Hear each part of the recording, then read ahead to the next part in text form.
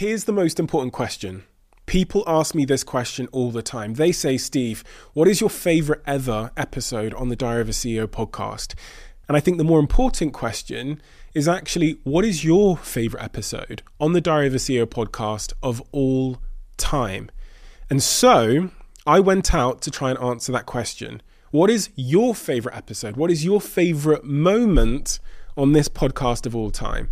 And using a data scientist and a big team of analysts, we've found the most replayed moments of all the hundreds of episodes we've produced this year to show to you today. These are the moments that you replayed and shared more than any other moment on this podcast. Theoretically, this should be the most valuable Diary of a CEO episode you ever listen to, because it's a compilation of the most valuable moments that we've ever had on this show in 2023.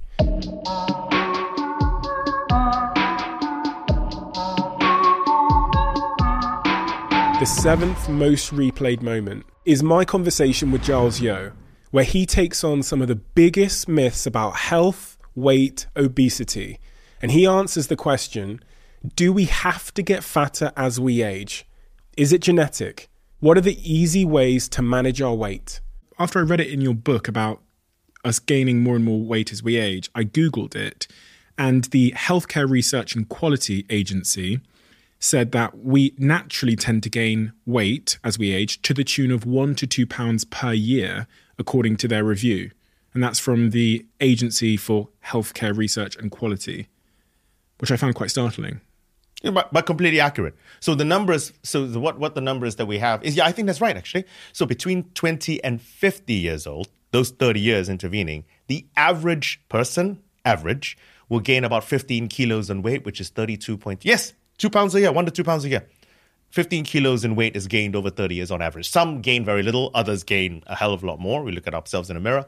I look at myself in a mirror. But it's true. I don't want to be that guy. Mate, I don't know how much choice you have. What can I do to try and stay? Because for me, it's not really about the weight thing or how you look. It's more about like I don't know how to say this, but there was this big set of stairs the other day.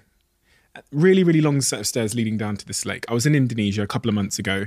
And I remember thinking about those stairs and thinking, God, if I wasn't, athletic and strong and didn't have good knees and things like that, there's no way I'd be able to get down this long, winding, hand-carved set of Indonesian stairs so that I could go on this boat trip that I was going to go on. And I just thought about how it was a weird thing. I know this is kind of a strange story to tell, but it crossed my mind. I got to the bottom of the stairs and I turned to the person I was with and was literally like, that's why I've got to stay in shape for as long as I can, because I want to do these boat trips and I want to go on this little rafting thing, but I won't even be able to access it unless I can go up and down those stairs, like 200 meters of stairs down this cliff. So that's what I care about. I care about being active and strong and fit for as long as I possibly can. And from what you said about gravity and weight, being overweight is going to inhibit my chances of being able to do those stairs. So that I think there are two elements there. First of all, there is doing the things that we want to do, okay, like that. Because you're exactly right. These are the things which I can still do that. I can still walk up a mountain or down a mountain because I'm still fit enough to do that. And I want to stay as fit as long as I can to do that. And weight will inhibit that, undoubtedly. But then there's a second element to actually consider. Now that's healthy. Look, none of us are going to live longer. We hopefully... And anyway, if we lived longer but was unhealthy, would you want to live longer? So you want to live longer but healthier for longer, okay? And undoubtedly, the thing that is closest related to health when you age is not your total weight. There's a role to play there. The amount of muscle you have. It is your muscle mass as you age, independent of how much fat you have, okay? That will determine how healthy you are as you age. So now I'm talking about going into the 60s and the 70s rather than when one is able to go down a 200-meter set of steps, okay? So now, as you get older, the most crucial bit of information is to maintain resistance training, not lifting. And that's not what I'm talking about. Sitting on a wall, getting up and down a chair, because the amount of muscle mass you have really, really, really marks the level of health that you're going to get. And then the science is startling. It is so related, independent of weight, from there. So muscle mass is the most important for healthy aging the moment you get 60, 70 plus. Interesting. Okay, so I'll keep doing resistance training. Correct. Always keep resistance training. And lifting weights as long as I can. Lifting weights as long as you can. At some point, you won't be able to lift weights just because. Don't write me off. Don't write me off, Giles. The hubris of youth. Yeah, that's the naivety of youth. Yeah, you just assume you'll always be able to do what you can do now. It's something I think a lot about, and I think a lot of people will watch this podcast because probably, especially this time of year, we're in January, they'll probably be trying to find ways that they can cut fat. They want to be a bit skinnier. You said, I think you said half a stone you want to lose. I'm in the same place. I think most people want to lose a half a stone or something. What is the way that you would suggest to do that? The simple way, not the fucking complicated, go buy this guy's course and do 3 million sit-ups, whatever. The simple advice you would give someone that's hoping to create sort of sustainable weight loss. So the first is the amount of protein you eat. And you need to try and focus on trying to keep to about 16% of the energy in your day, from protein. 16%. And there's a sweet spot. So if you eat too much and you're not lifting, you're stressing your kidneys because your kidneys have to get rid of the nitrogen from the protein, okay? So 16% is a sweet spot. And it doesn't mean steaks only. It can mean beans, tofu, any kind of protein from anywhere, 16%. Second is fiber. We need to eat as much fiber as physically possible, okay? 30 grams we want to aim for. Although we're looking at the moment on average in this country, we're probably only eating 15 grams. We need to double the amount of fiber we actually eat. Third, we need to limit the amount of added sugars into our diet. Added sugars meaning sugars not tied up in fiber. Powdered stuff, maple syrup, agave, nectar, all those are added sugars you put in. Keep it to 5% or less of the energy content in your day. And those are the three numbers that I want you to think about. So 16% of protein, 30 grams of fiber, 5% or less of added sugars. Apply that to whatever you want, keto, whatever you want to do. Apply that. And I think that will be a sustainable, healthy way to eat. The 6th most replayed moment is a conversation I had with Dr. Mindy Pelz, who talks about the belly fat burning diet. Nutrition is a huge thing at this time of year. And so she lays out exactly how to eat and behave in order to reduce belly fat and to improve your overall health. You told me about the first 2 styles of fasting. The first one was intermittent fasting, which is 12 to 16 hours, which is good for weight loss, brain fog, that kind of thing. The second is autography. Autophagy. What did I say? Autography, but I like it. I said autophagy. It works for me. We can play that back. I definitely said autophagy. And if I didn't, we'll fix it with AI. Autophagy fasting, which is 17 to 72 hours, good for balancing sex hormones and preventing illness. Yeah. Broadly. Yeah. Number 3, we haven't spoken about, gut reset fast. Yeah. What's that? Yeah, so that's based off a study that came out of MIT that showed 24 hours without food and your intestinal stem cells inside your gut actually start to reboot themselves. Now, a stem cell is a cell that can go to anywhere in the body and repair itself. But at 24 hours, you get a plethora of them in your gut. And in the gut, we've got a damaged microbiome from everything that we've just been talking about. So what I discovered in this 24-hour fast is I could take women that have been on birth control pill for years, people that have been on multiple rounds of antibiotics, people who had been eating horrible food, and I could actually put them through a 24-hour fast once a week, once every couple of weeks. And these stem cells would come in there and they would start to repair. And so now if I teach that person how to eat right, their food is actually starting to build a better microbiome in the gut. So that 24-hour fast became this go-to in my clinic where I could take all these gut challenges and I could start to unwind them just because I knew the body had this capability of making these intestinal stem cells. And it was crazy. Like we got people off supplements. We got people that weren't making serotonin, which affects moods, comes from the gut. All of a sudden started to become happier. People who hadn't had bowel movements in like 3 days, all of a sudden we started to put in this gut reset, and it was like a miracle. It was incredible. Number 4, fat burner fast.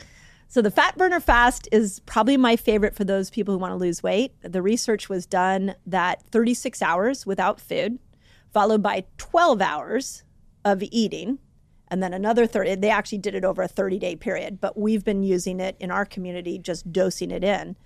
That at 36 hours, what happens is that's enough time where the blood sugars come down, where all of a sudden the body, it's so smart. It goes, okay, blood sugar's not coming. We've been in this fasted state. We've triggered autophagy. We've brought inflammation down. We've made you ketones. We're trying to go find food.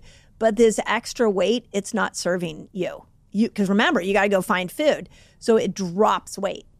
And it's the most beautiful way to get a person to unstick any kind of weight loss resistance. But most importantly, you know where it dropped the most amount of weight from? Where does everybody want to lose weight? Belly. Yep. So it is probably should have called it the fat burning, belly fat burning. Yeah, the belly fat. Yeah, that would have banged. Yeah. But yeah, and so that's what they showed is that actually a 36-hour fast started to unstick weight loss, and it was started with weight around the belly. Compelling. Number 5, the dopamine reset fast. Yeah. So number 5, I found some research showing that when people go without food for 48 hours, the whole dopamine system will be rebooted. So what's important to know about the dopamine system is it is our molecule of happiness. It is the thing that it's actually a motivation molecule. And it's a neurotransmitter that allows thoughts, happy thoughts, to go across from neuron to neuron. And so what happens, and I'm sure you've talked about this on your podcast, that we're so dopamine saturated right now. Mm-hmm. But specifically people who are overeaters, they actually are finding, the study I quote in the book is that they found that people who had food addiction, people who had extra weight, like obese situations, they were not getting as much happiness out of their food because their dopamine receptor sites were saturated. So they had to eat more food to get more happiness. And you know, food is a state changer. It does make us happy. So what they found is if they put them into a 48-hour fast, that they actually rebooted the whole dopamine system and new dopamine receptor sites appeared. So that when they brought food back in to the equation, they actually got more enjoyment out of food with less food. This kind of got me thinking about a conversation I was having yesterday with some of my team here. We were talking about how it almost feels like sometimes if I've eaten sugar, I can go into a bit of a sugar cycle. And what I mean by that is I'll have some sugar and then like a couple of hours later, I'll have another craving for sugar. And then a couple of hours later, I'll have another craving for sugar. But then at other times, specifically, for example, when I did keto, I did the keto diet for about 8 weeks, bloody 8 months, I wish. 8 weeks. And throughout that period, I didn't have any cravings for sugar. Yep. We had some chocolate come into the studio and I walked over to the chocolate and I smelt it. Yep. And I didn't want any of it. Yep. It had gone. Yep. But then when I'm in my what I call like the sugar cycle, I'm eating sugar maybe, once or twice a day and I'm getting like the craving for it, which I just can't seem to resist. Yep. Well, dopamine's the molecule of more. It's not the molecule of enough. So what it does is when you get sugar, you get this dopamine rush and the brain goes, whoo, love that. Give me more of that. And so it's endless. You will never be fully satisfied. It constantly wants you to come back for more and more and more. So when you start to go off of the ketogenic energy system, you're getting the same euphoria. You probably felt the same high, the same mental clarity, but you've totally taken this molecule more out of the picture. In fact, dopamine will actually, you get those receptor sites that will be repaired, but you're not getting a big dopamine buzz when you're in a ketogenic state. You're getting ketones. I was mulling it with my team how long I had to stay away from sugar to kind of get out of that vicious give me more cycle. Yeah. My experience has been it's about 3 days. 3 days. That's what I thought. Yeah. I think I said 4 or 5, but it's just from experience as well. If I haven't had sugar for 3 or 4 days, I mean like a chocolate bar, something significant in terms of sugar, then after 3 or 4 days, the craving for it seems to vanish. Yeah. Yeah. It's not, if you think about that, it's not hard if you're trying to overcome a sugar addiction. Yeah. Like just bear it for 3 days. And then that dopamine stops barking at you. And then if you tack fasting onto it, now you're getting ketones. And so you're not needing that as much. Ketones kill hunger. And they make you so mentally clear. They give you this euphoric feeling, so you don't have that urge to go for the sugar. And the ketones come from fasting, Yeah. which is when your body switches metabolic Yeah. state. Got Yeah. ya. The last and final fasting style, immune reset fast. Yeah, so Immune Reset was built off of Dr. Walter Longo's work, and he did a study on people who had cancer and were going through chemotherapy. And one of the challenges we know about chemotherapy is that it wipes out the whole immune system. And so he wanted to see, well, what if I put somebody in a fasted state as they went through chemotherapy? Would there be a difference? And what he found is after 3 days of fasting, the white blood cells in our system actually reboot themselves. So what they do is all old white blood cells are sloughed away and new white blood cells emerge. So people were able to come out of that chemotherapy experience and have a stronger immune system, as opposed to what we were seeing was that it was wiping the immune system out. So that launched the whole 3-day water fast sort of craze. At least here in America, we're seeing a lot of people that are just going after 3-day water fast to prime their immune system. But you also at 3 days get stem cells, full systemic stem cells. So all of a sudden your body's got surging with stem cells going to all parts of the body, repairing it. The great example I always use on this one was I had an Achilles tendon injury, and nothing was helping it. So I threw a 5-day water fast at it. On the 4th day, I felt this buzz in my Achilles tendon, and I was like, oh, wonder what that is. And it stayed all the way through. I went 5 full days. And about the 5th and 6th day, so 6th day I was entering food back in, all the pain completely went away and it never came back. I tried everything, and that was the only thing that repaired it. It does make, again, evolutionary sense that if our body senses we're injured because we're not eating, or, some other signal that we are on a course to not survive, to put it nicely, it does make sense that it might set about to repair whatever needs to be repaired. You're getting it. Because if I was a wounded human back on the savannas of, I don't know, Africa or wherever we came from, and I'm laid there and I'm not eating, my body should probably go, okay, Steve might need something fixed so that he can get back to hunting. So you're getting it. So survival. That is the number one priority of the body. So when you go without food, you amplify every resource it has to keep you alive.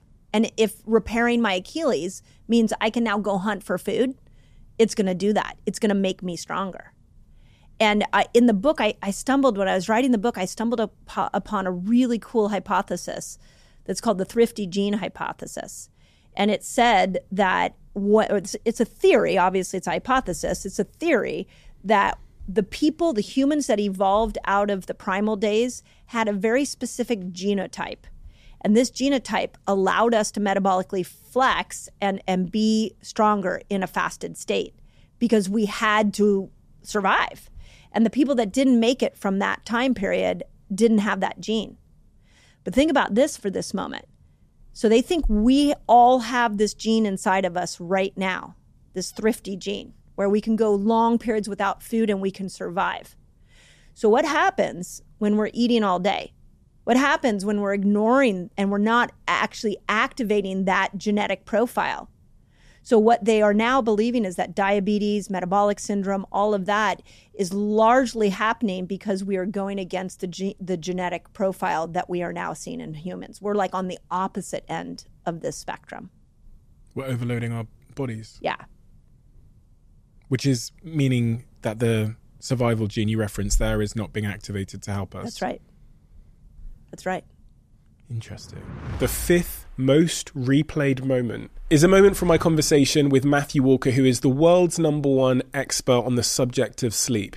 He explains the importance of sleep on our overall health, on our weight, and everything in between. But most importantly of all, he gives us a roadmap for how to sleep better.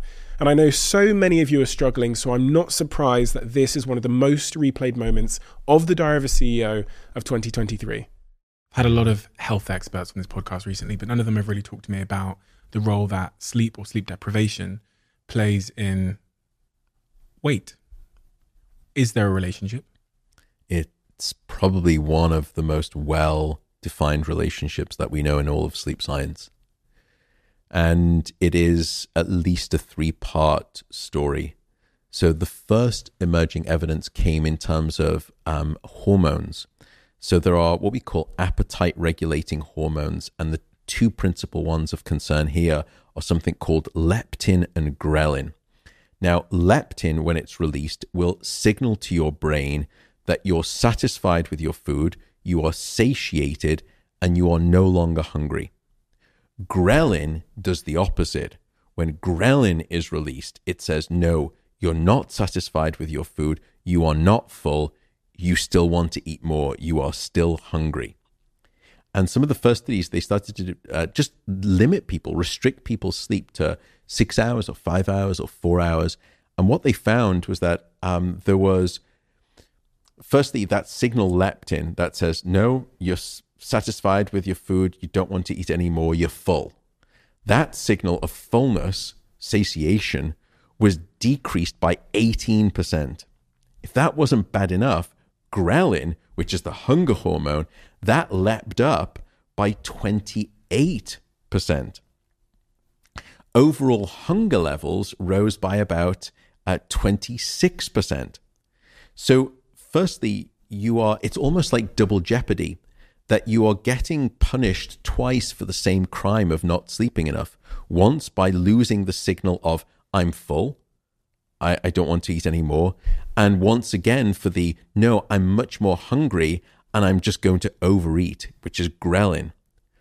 So what that produces is a profile of increased eating. So on average, underslept individuals started to eat in those studies about 300 to 400 extra calories at each sitting by way of insufficient sleep. Then what they discovered is that it's not just that you want to eat more, it's what it is that you have a craving for when you are underslept. And this is the problem. What they found is that when you are underslept, you eat more of everything, but you especially eat more of these heavy-hitting, stodgy carbohydrates, bread, pasta, pizza. The next thing that you started to eat, have a preference for, was simple sugary foods, sweets and chocolate. And then finally, you started to crave very salty food, and high sodium food intake will increase your blood pressure. So that was the first of the 3 mechanisms. Then we did a study where we said, perhaps it's not just the circulating hormones in the body. The brain is the ultimate arbiter of your food decisions. So what's going on in the brain? So we took a group of perfectly healthy individuals and we put them through the experiment twice. Once when they'd had a full 8 hours of sleep, and once when we deprived them of sleep.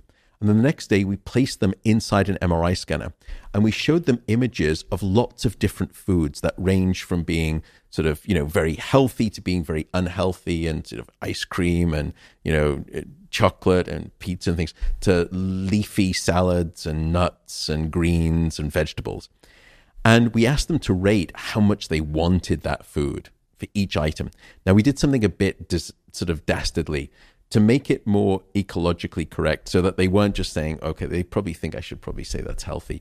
We said, we're going to randomly select one of these images, these food images that you see, and after you get out the brain scanner, we're going to give you that food and we're going to politely ask you to eat it all.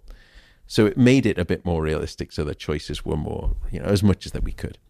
So what we found is that when they were sleep deprived, the deep hedonic centers, the emotional centers of the brain, these desire centers, these reward centers, they ramped up in their activity in response to these highly desirable, highly unhealthy foods. So these more basic sort of, guttural parts of the brain, as it were, these reward centers were lighting up much more strongly when you were sleep deprived. Worse still, the impulse control regions in the front of the brain, what we call the prefrontal cortex, they were shut down, they were taken offline. So as a consequence, you lost your impulse control. And that's why you start to then say, when I'm sleep deprived at the food sort of buffet, I'm not going to do salad. I'm just going to, that pizza looks awful good, or that pasta with the cream, I'm just going to go into that, all go. So So it's what we call a pattern in terms of brain activity in neuroscience of hedonic eating, that your brain goes into this hedonic desire profile. So now we understood it's not just hormones in the body, it's also changes in the brain. Then came the finding that there's another chemical in the body that's responsible. And this comes on to cannabis. When people that you may know have smoked cannabis, they'll often say, I get viciously hungry. I get the munchies. I get really hungry. That's no coincidence, because cannabis will stimulate appetite. Now, we all have naturally occurring cannabis compounds in our brain and our bodies. They are called endocannabinoids. Endo meaning comes from inside us, whereas the cannabis that comes externally when you sort of smoke it or take edibles. So endocannabinoids do many things for the brain and the body, but one of the things that they do is control your appetite and your hunger. And what we found is that when you sleep-deprived individuals, these naturally occurring endocannabinoids rocketed up by over 20%, cranking up people's appetite. And so these three ways lead you to start packing on. When insufficient sleep is occurring, when sleep gets short, your waistline typically starts to expand.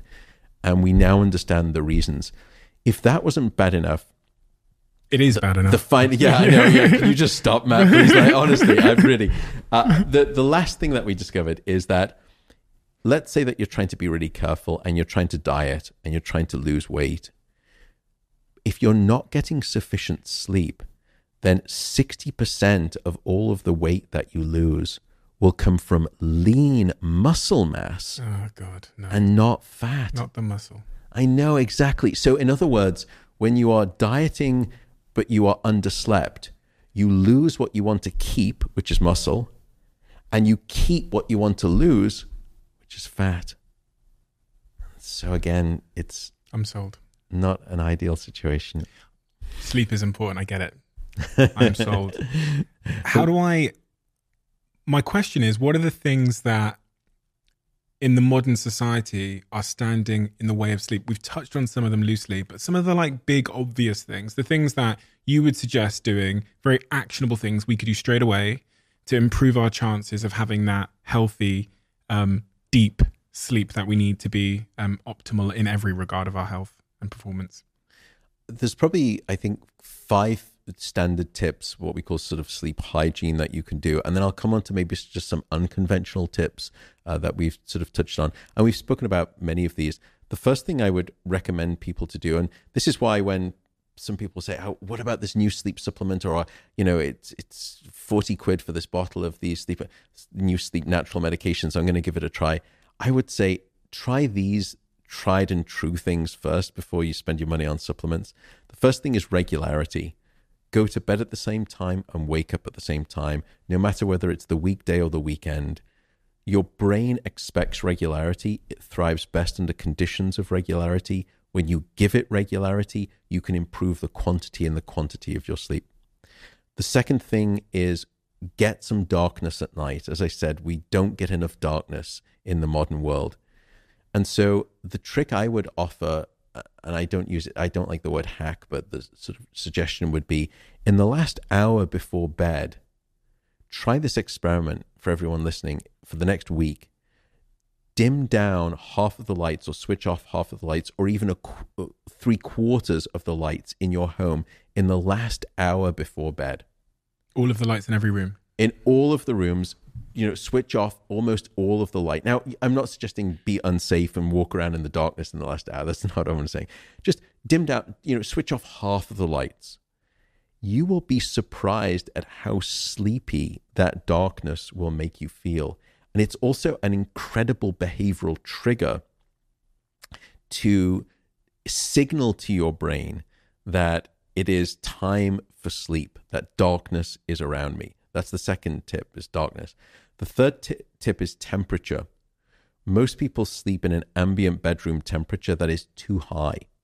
And you need to aim for a bedroom temperature of about 18 and a half degrees Celsius, around about 65 to 68 degrees Fahrenheit, if I'm probably butchering the mathematics there on that. But you need to get cool. Now, you can wear thick socks, you can have a hot water bottle, that's fine. But the ambient needs to be cold, because you need to drop your core body temperature and your brain temperature by about 1 degree Celsius to fall asleep and stay asleep. And it's the reason that you will always find it easier to fall asleep in a room that's too cold than too hot. So make your bedroom cold, make it dark like a cave. The fourth question would be sort of fourth suggestion would be walk it out. And we've spoken about this, the 30-minute rule, get up, do something different, or meditate, don't lie in bed awake for too long. Then the final two things we've spoken about caffeine. We haven't spoken about alcohol, but let me just say as the kind of headline of it, alcohol is not a sleep aid. Many people use it as a sleep aid. It is not your friend. Alcohol, again, is a sedative, so it knocks you out. The second is that it fragments your sleep. So you wake up, your sleep is littered with all of these small awakenings. Most of them you don't remember because they're too brief, but it makes for miserable, lousy quality sleep. And the final thing is that alcohol is very good at blocking your REM sleep or your dream sleep, which we know is critical for many other functions as well. So alcohol's not your friend. That's the sort of the final tip. Again, just if you're with friends, have a glass of red wine. Just know, okay, my sleep's not going to be great. No, thank you, Matt. Nice okay, that's right. I'm joking. I'm not. Yeah, I'm joking. Whatever. It's just live life too. Of course, yeah. I'm not saying that. The fourth most replayed moment is a moment from my conversation with the world-leading neuroscientist, the man who has scanned more brains than anybody else, Dr. Daniel Amen, who is a favorite on the Diary of a CEO. And he tells us very, very clearly how to grow a healthier brain. I can change my brain. It's the most exciting lesson that I've learned. You're not stuck. I'm not stuck with the brain I had. You're not stuck with the brain you have. You can make it better. I can prove it.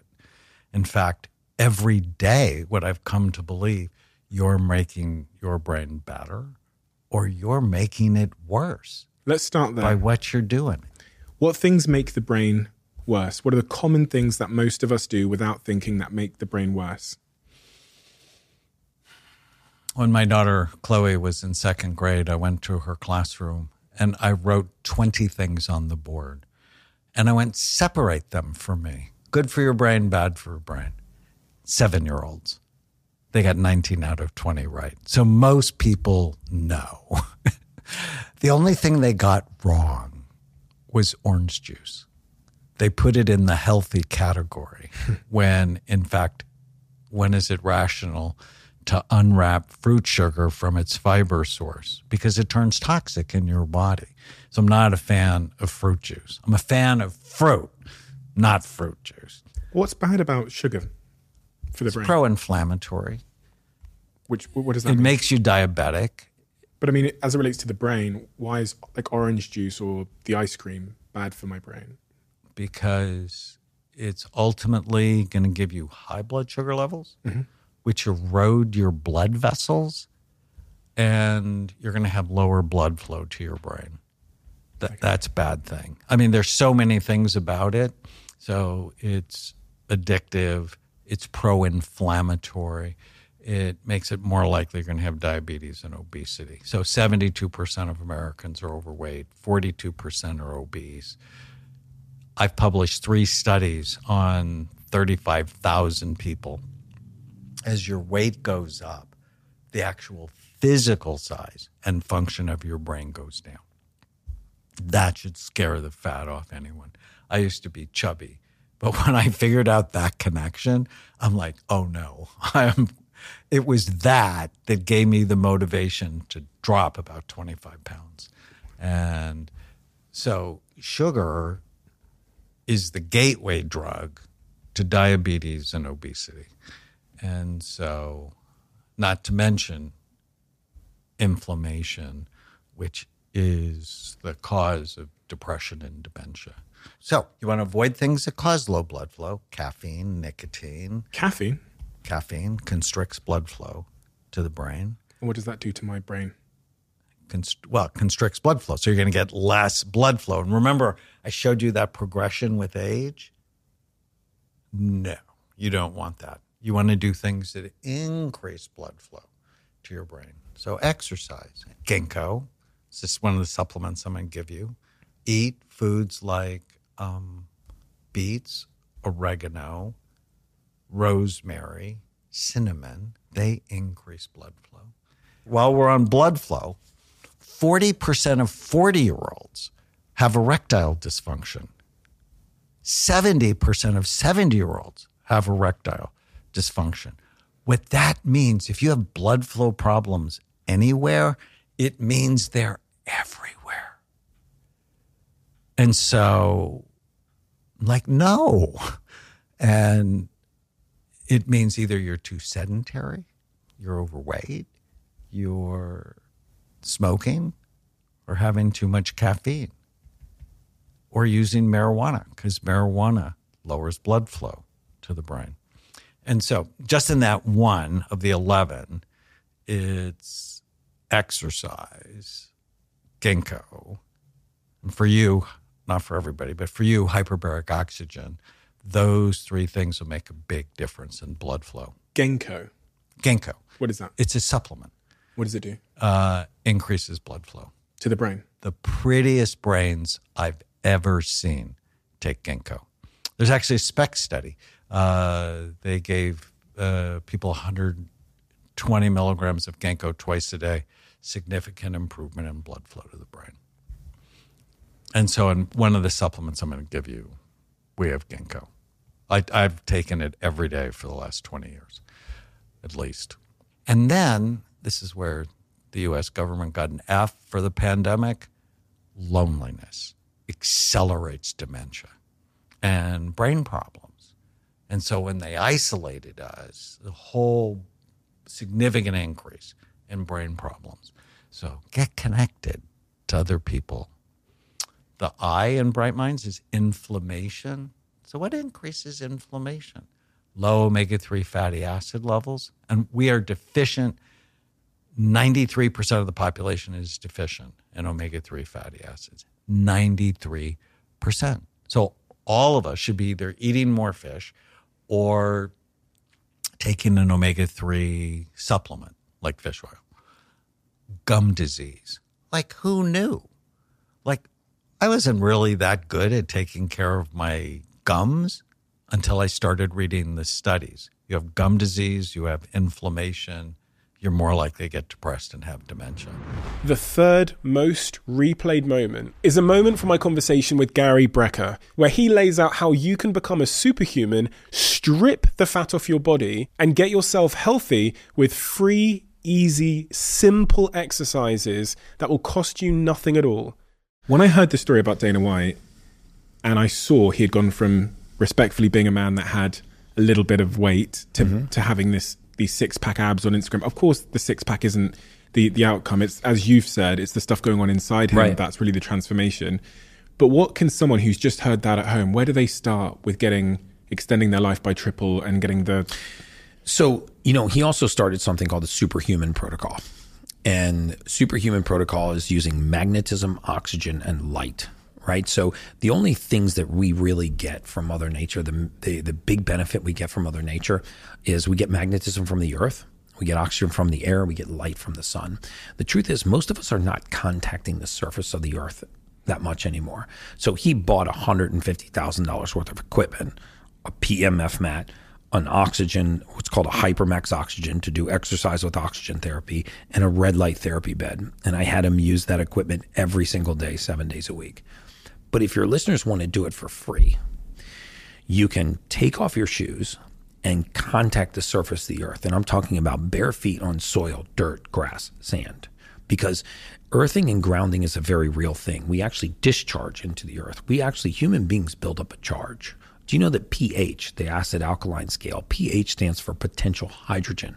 It's a charge. It's a complete fallacy that you can get alkaline by drinking alkaline water. That's the biggest marketing myth ever sold to the public. But you can get alkaline by contacting the surface of the earth. So if you don't have 150 grand, which I don't expect anybody listening to this podcast to spend 150 grand, but he did. I said, you need a PMF mat so that you can be alkaline. You need to spend 10 minutes a day breathing 95% O2 under mild exercise, and you need to lay in a red light therapy bed. So in the absence of the superhuman protocol, you can become superhuman by contacting the earth and by learning to do breath work. Let's talk about breath work. I spend 8 minutes every day doing a very specific series of breath work. People do not realize the power of something that is so accessible, so free, and so easy to do, right? They want things to be more complicated, but it's not. And when I said the presence of oxygen is the absence of disease, it's absolutely true. Remember that every elevated emotional state that a human being can experience actually has in its molecular structure, oxygen is a component of that emotion. So if you look at the difference between passion, elation, joy, arousal, libido, and anger, for example, it's usually only one neurotransmitter and the presence of oxygen. The reason why no human being has ever woken up laughing is because you don't have the oxidative state to experience laughter right out of deep sleep. But can you wake up angry? Yes, because anger doesn't require oxygen. So every morning, contact the surface of the earth and then spend 8 minutes I do a Wim Hof style breath work. I give credit where credit's due. He's the father of breath work as far as I'm concerned. So I do 3 rounds of 30 deep breaths, like obnoxiously deep breaths. And I start by trying to take my belly button and pull my belly button out towards the wall. Imagine there's a string pulling your belly button towards the wall, and then you fill from the lobes of the lung to the apex of the lung, and then you exhale and just relax.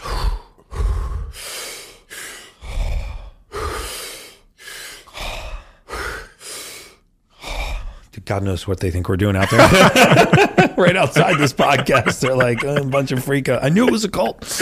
I knew he was a cult leader.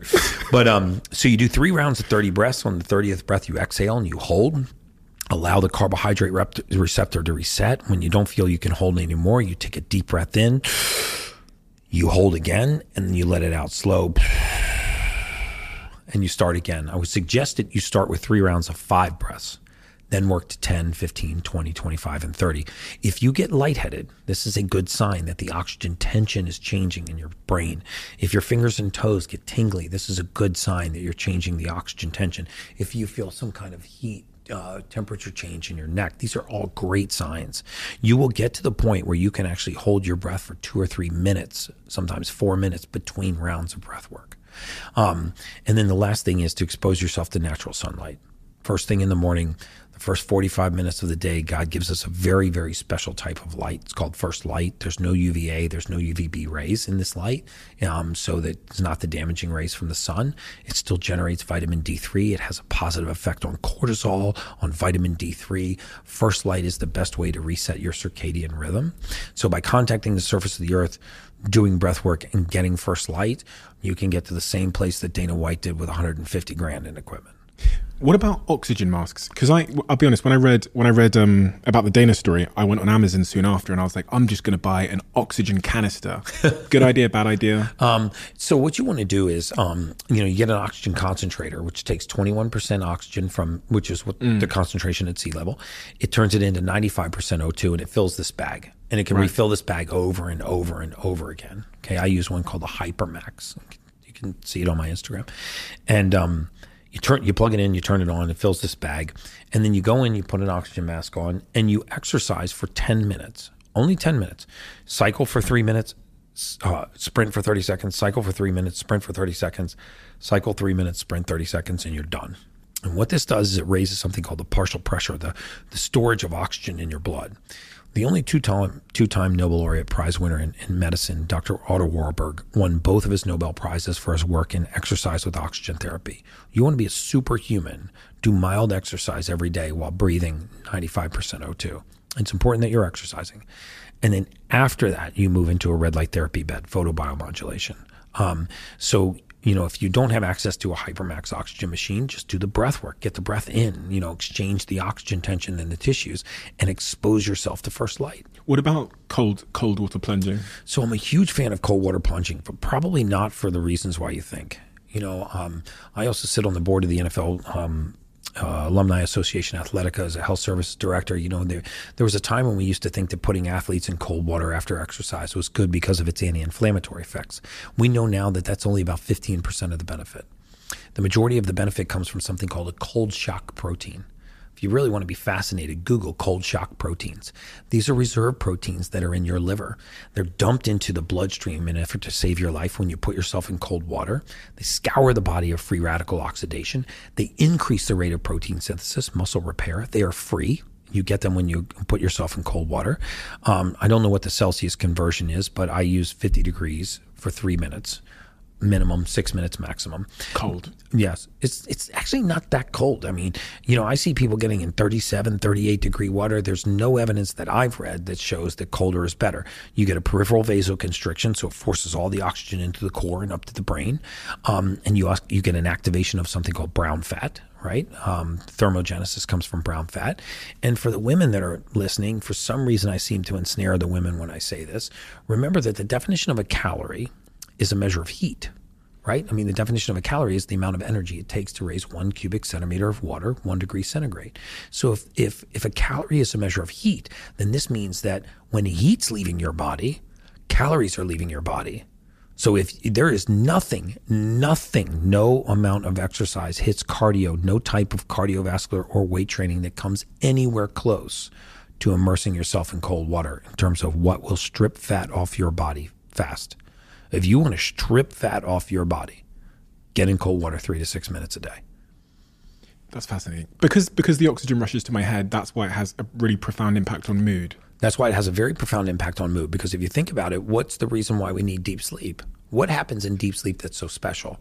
There's a secondary oxygen transfer. We transfer oxygen from the periphery, from the extremities, to the brain. Remember, the brain's a non-metabolic organ.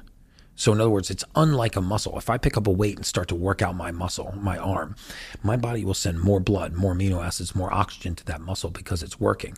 Well, if I'm sitting at my computer and I'm watching reruns of The Simpsons, or I'm sitting at my computer and I'm solving the most complex joint venture agreement, partnership agreement with all kinds of mathematical equations, my brain gets the same amount of nutrients.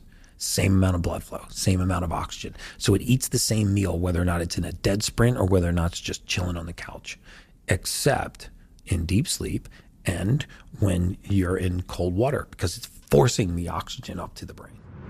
The second most replayed moment is a moment from my conversation with Dr. Tim Spector, a favorite on the Diary of a CEO. And here he talks about health more holistically and some of the biggest myths that most of us believe that are currently standing in our way. We've got a fitness group amongst some of my friends. There's about 10 of us in it. And we've been tracking how often we work out and how frequently we work out and the workouts that we do. And one of the things I have to say is pretty much no one in the group has lost any weight. We've been doing this for a year.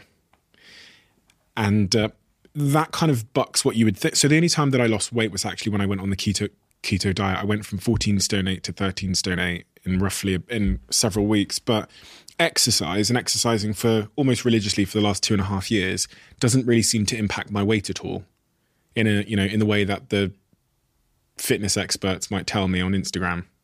What's your stance on the role that exercise plays in weight loss?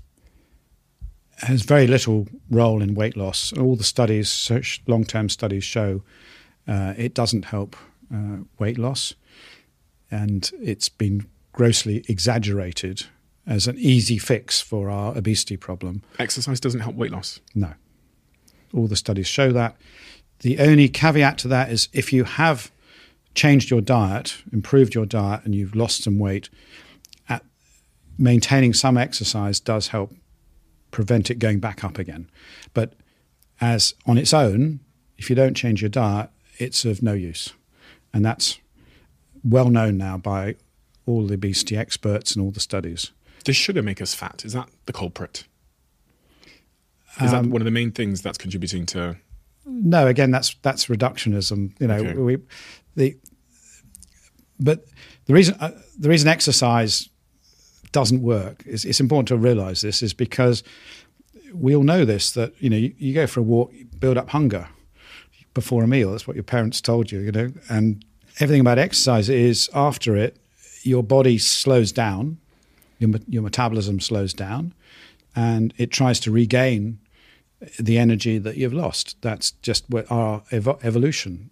And so that's why it's great for your health. I exercise, fantastic for your mood.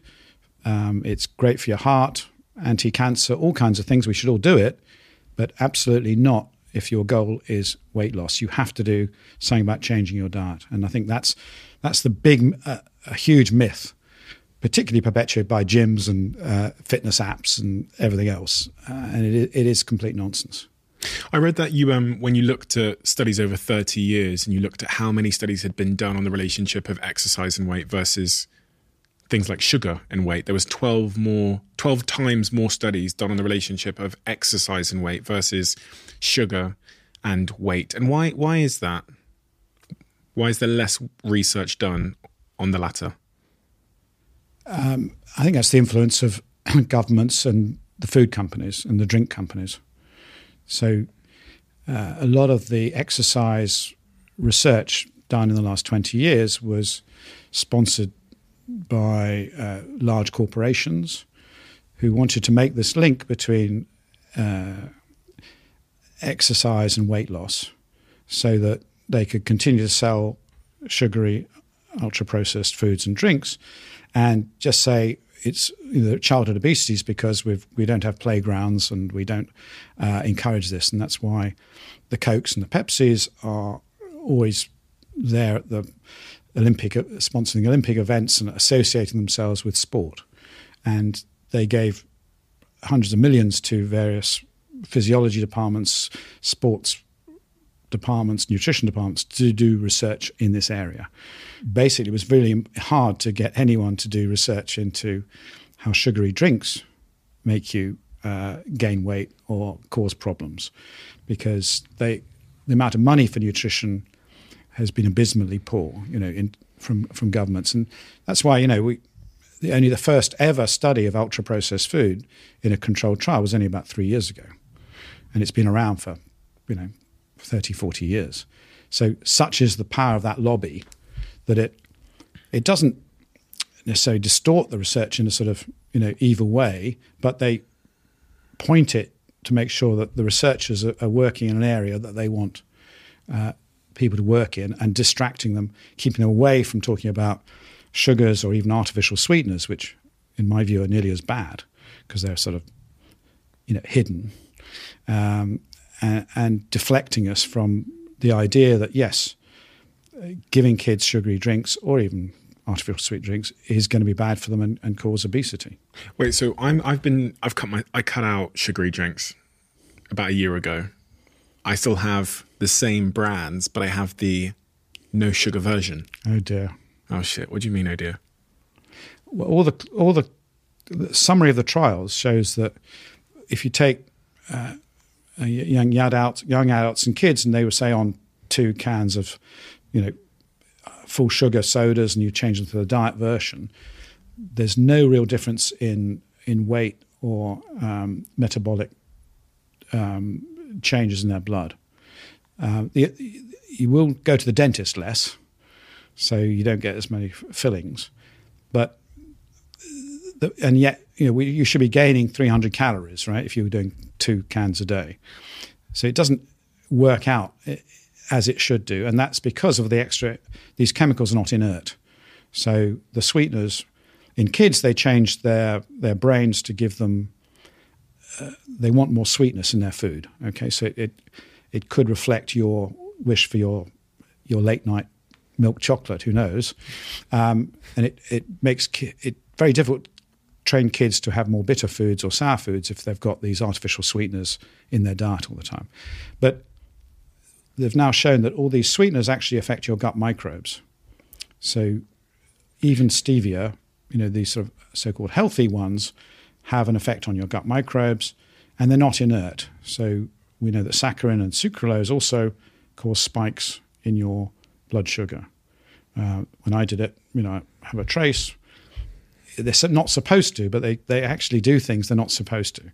So we know very little about these products, and my view is that they are harmful, probably not as bad as having the sugar, but they are absolutely not a health drink, and we should be encouraging people to have, teas and kombuchas and more bitter tasting, interesting flavors and foods than just this ultra sweet chemical concoctions.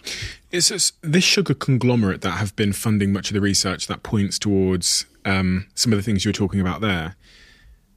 That's also the conglomerate that wants us to believe the calories in, calories out approach, because if I just view all foods as kind of equal and on this sort of calorie number, then I can drink some of the sugary fizzy drinks and some of the processed foods. As long as I keep it within that sort of calorie deficit, I'll be fine. And so is that sugar conglomerate, is the processed food conglomerate for the calorie model? Absolutely. They need that, right? Absolutely. It's vital, 0 calories or 1 calorie, on the can. That's what you see. And, you're fooling people into thinking this is a healthy drink. And, if I used to have full Coke or Pepsi and now I'm having the diet version, I'm getting 300 calories less a day, I should lose weight. It's exactly what they've been doing. And they're also desperate to show that artificial sweeteners are really healthy, and they come down on anyone who tries to say that they're, could be in any way dangerous. And yet they're not obliged to test them. So none of the chemicals added really go through rigorous testing on how they affect our gut microbes. And this is their testing mechanisms haven't changed. You are always one decision away from taking your business to the next level. And a decision that's helped me to transform my business is moving over to NetSuite, who I'm excited to say are a sponsor of this podcast. If you don't know already, NetSuite is the #1 cloud financial system, bringing accounting, financial management, inventory, HR into one platform and one source of truth. It's reduced IT costs because it lives in the cloud, so you can access it from anywhere. And the cost of managing and running multiple systems because it's in one unified business management suite. My team and I don't have to worry about tasks being manual and clunky. And it means that I can be more efficient and to focus on more important things like bringing you the best episodes and guests on this show. So I become one of the 37,000 companies that have already made the move over to NetSuite. NetSuite has extended its one-of-a-kind flexible financing program for a few more weeks. So head to netsuite.com/Bartlett for a free product tour. Back to the episode. In 50 years. And here is the single most replayed moment as it relates to health on the Diary of a CEO of 2023. So the first thing I came up against, because this was around the time of the financial crisis, was the lack of understanding of the brain-body connection. So these high-performing executives were kind of acting like their body was just the vehicle that was moving their brain around from meeting to meeting. And both disrespecting their physical health, but also not understanding that what they were actually really being paid for was to use their brain, and they weren't creating the best conditions for that brain to operate in. And I'm talking about really basic things like sleep and a good diet and hydration and not being sedentary, managing your stress, etc. So, this tiny organ, if it's not in an environment that is giving it the best chance of doing its job, it's not going to, and a crack's going to appear somewhere. And the first time I really kind of had a big confrontation with a bank was when people were dropping dead on the trading floor of heart attacks. And they asked me to work more in my capacity as a former medical doctor to help with the physical stuff. And I said, I can't do that if we don't address the mental and emotional piece, because that's what's causing this. And they just could not get that. What did you want to do with those people in a specific and practical sense? What, if you could have, been in charge of preventing them from dropping dead on the trading floor, where would you have started? The understanding that stress, so everything that you're experiencing mentally and emotionally that's challenging, and things like a lot of travel, which is challenging for your body, that raises levels of the hormone cortisol, which comes from your adrenal glands. And that cortisol courses around your blood through your entire body and brain. And the brain has receptors for understanding what's going on in terms of threat to your survival.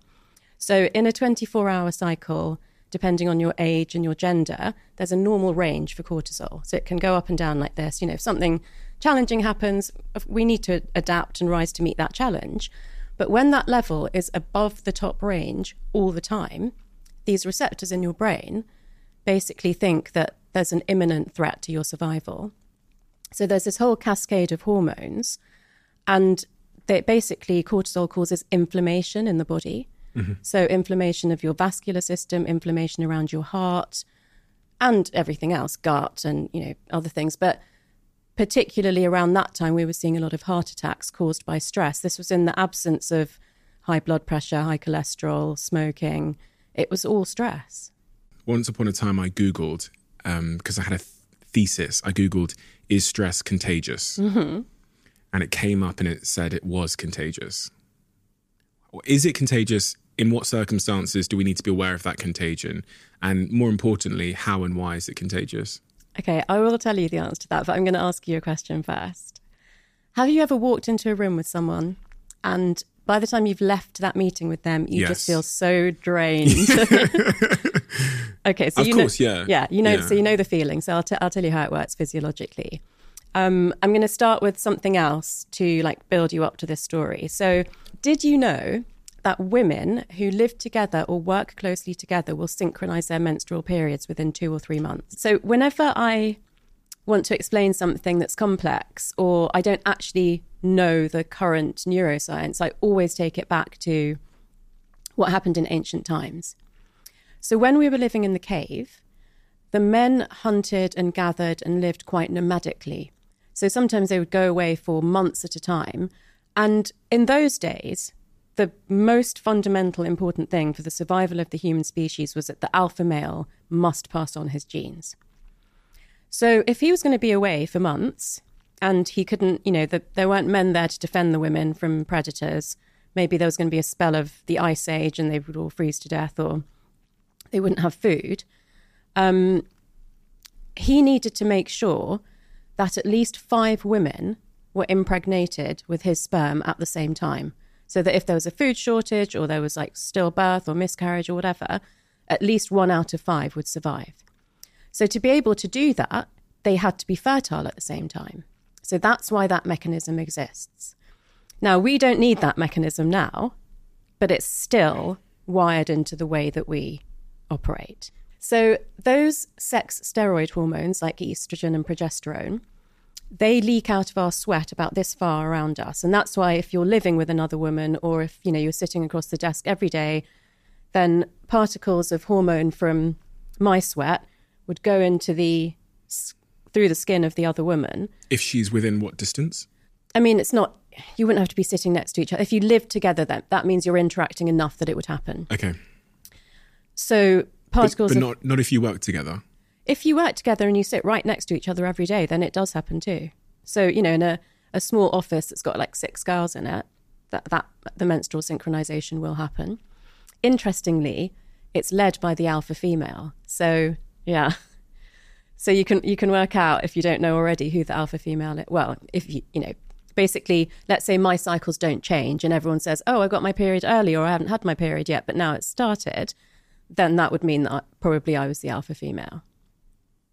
How does the body know who the alpha female is? That will be to do with levels of testosterone.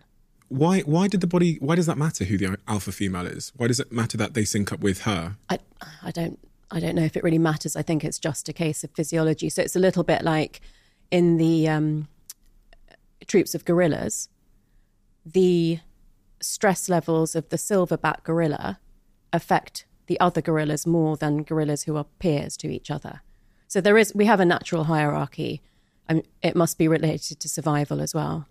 So she was probably the person who the alpha male was going to impregnate first. Probably.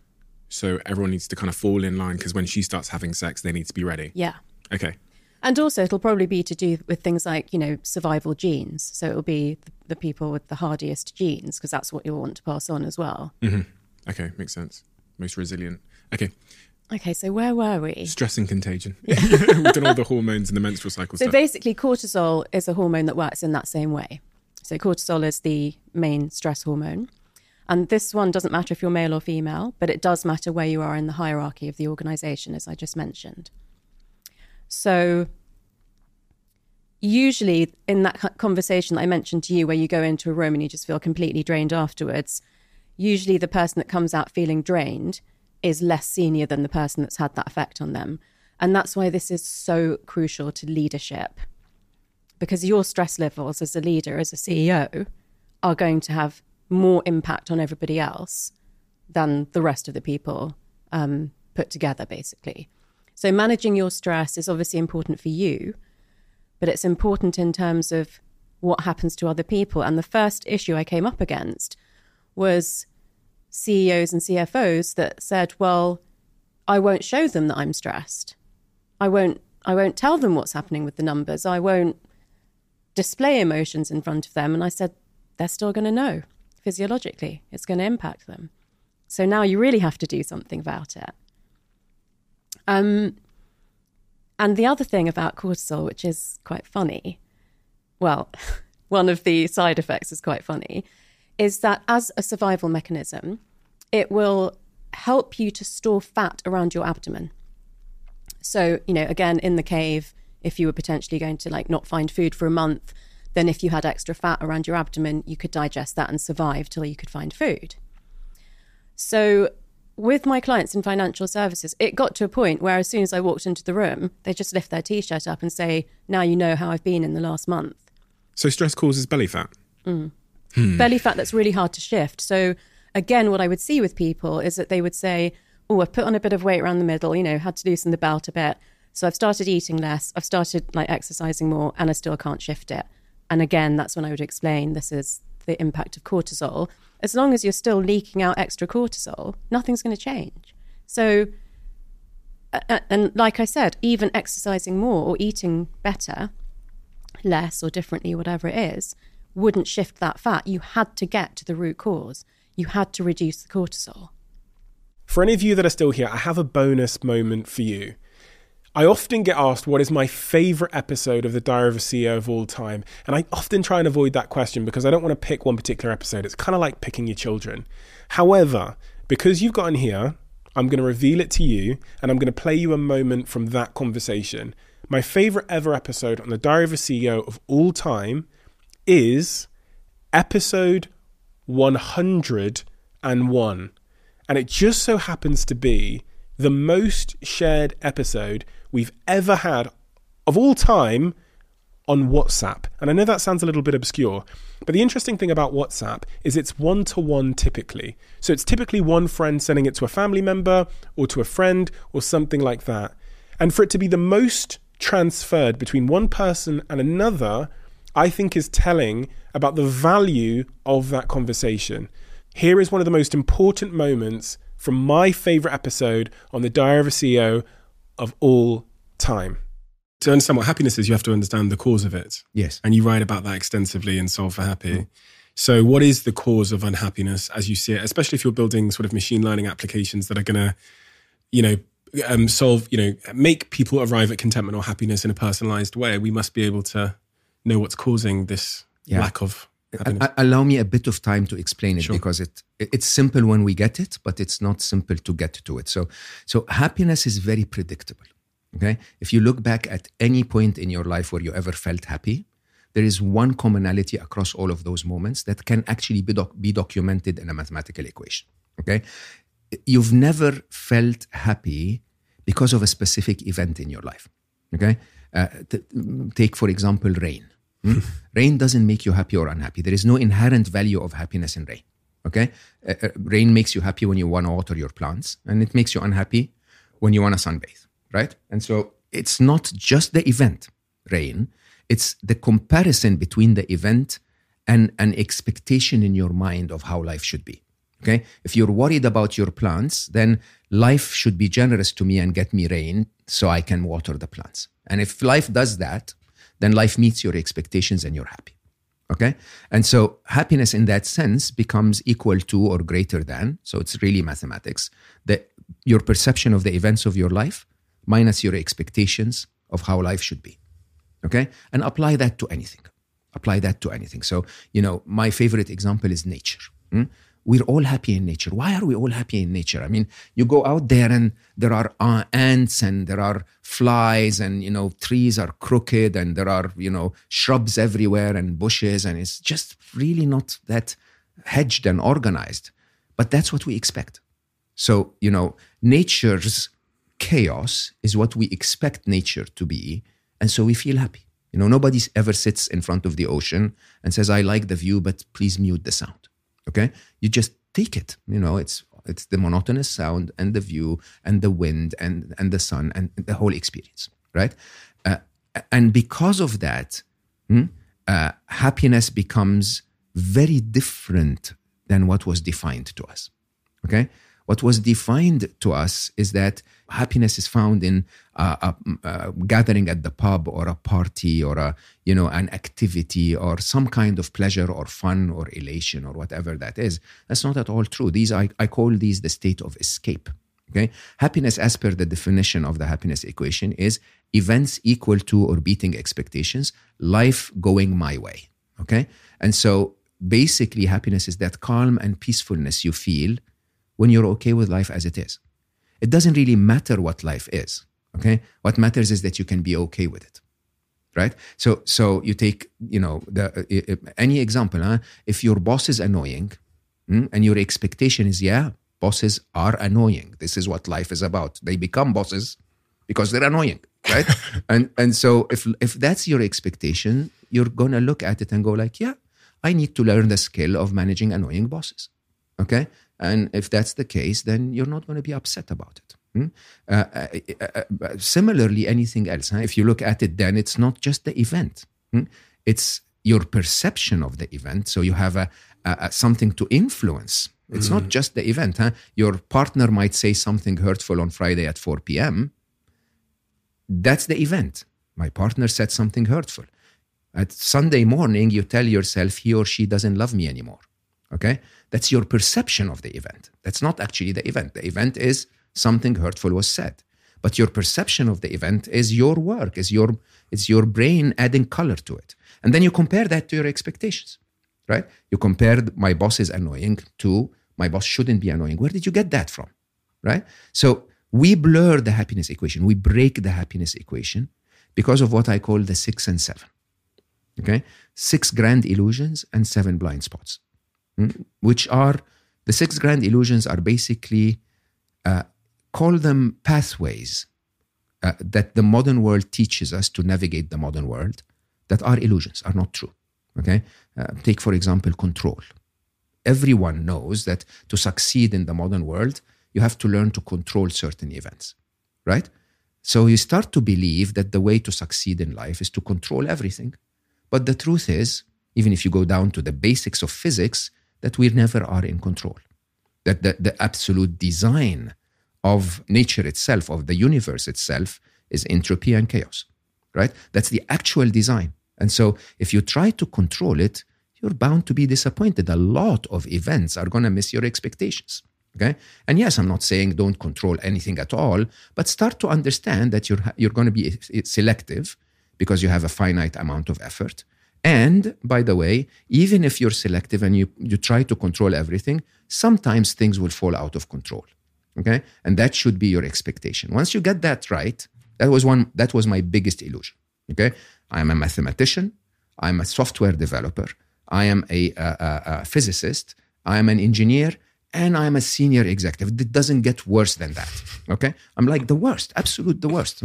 I used to give my wonderful wife, I swear to you, Stephen, don't judge me. I used to give her a spreadsheet that would tell her when to wash the colors and when to wash the whites based on our average consumption as a family to save the environment. And poor Nibel would actually smile at me and say, sure, baby, I will use this. Of course, and ignores the hell out of me because that's how crazy you can be when it comes to control. Now, these are the illusions. If you live your life through the illusion of control, good luck finding happiness. So 6 grand illusions: the illusion of thought, the illusion of self, the illusion of knowledge, the illusion of time, control, and fear. Okay? Now, that's one side. And that disrupts your entire view of what to expect from life, because you're expecting life to behave through a lens of an illusion. The other side of it is what I call 7 blind spots. Okay? And the 7 blind spots are not really defects in your brain. As a matter of fact, they are the very design of your brain. Okay? Your brain is designed to tell you what's wrong. Okay? It's not designed to, if a tiger shows up right here now, my brain has no use whatsoever in telling me, oh my God, look how majestic that animal is, right? Yeah, it's a beautiful animal, but my brain will say we're going to die. Okay? And we're going to die is the idea that basically makes our brain constantly look for what's wrong, blur the events of life. Huh? You ask a mother, and she will say, oh, my daughter's been sick all winter. No, she just had 2 episodes of flu, 3 days each. But to the caring heart of a mother, that needs to be exaggerated to. The exaggeration is one of the blind spots. Your brain is trying to get you to take action, so it pushes you. It pushes you by exaggerating the event a little bit, so that you jump in and take action. And accordingly, the event you're comparing the wrong event to the wrong expectation, and the happiness equation falls apart. Do you need a podcast to listen to next? We've discovered that people who liked this episode also tend to absolutely love another recent episode we've done. So I've linked that episode in the description below. I know you'll enjoy it.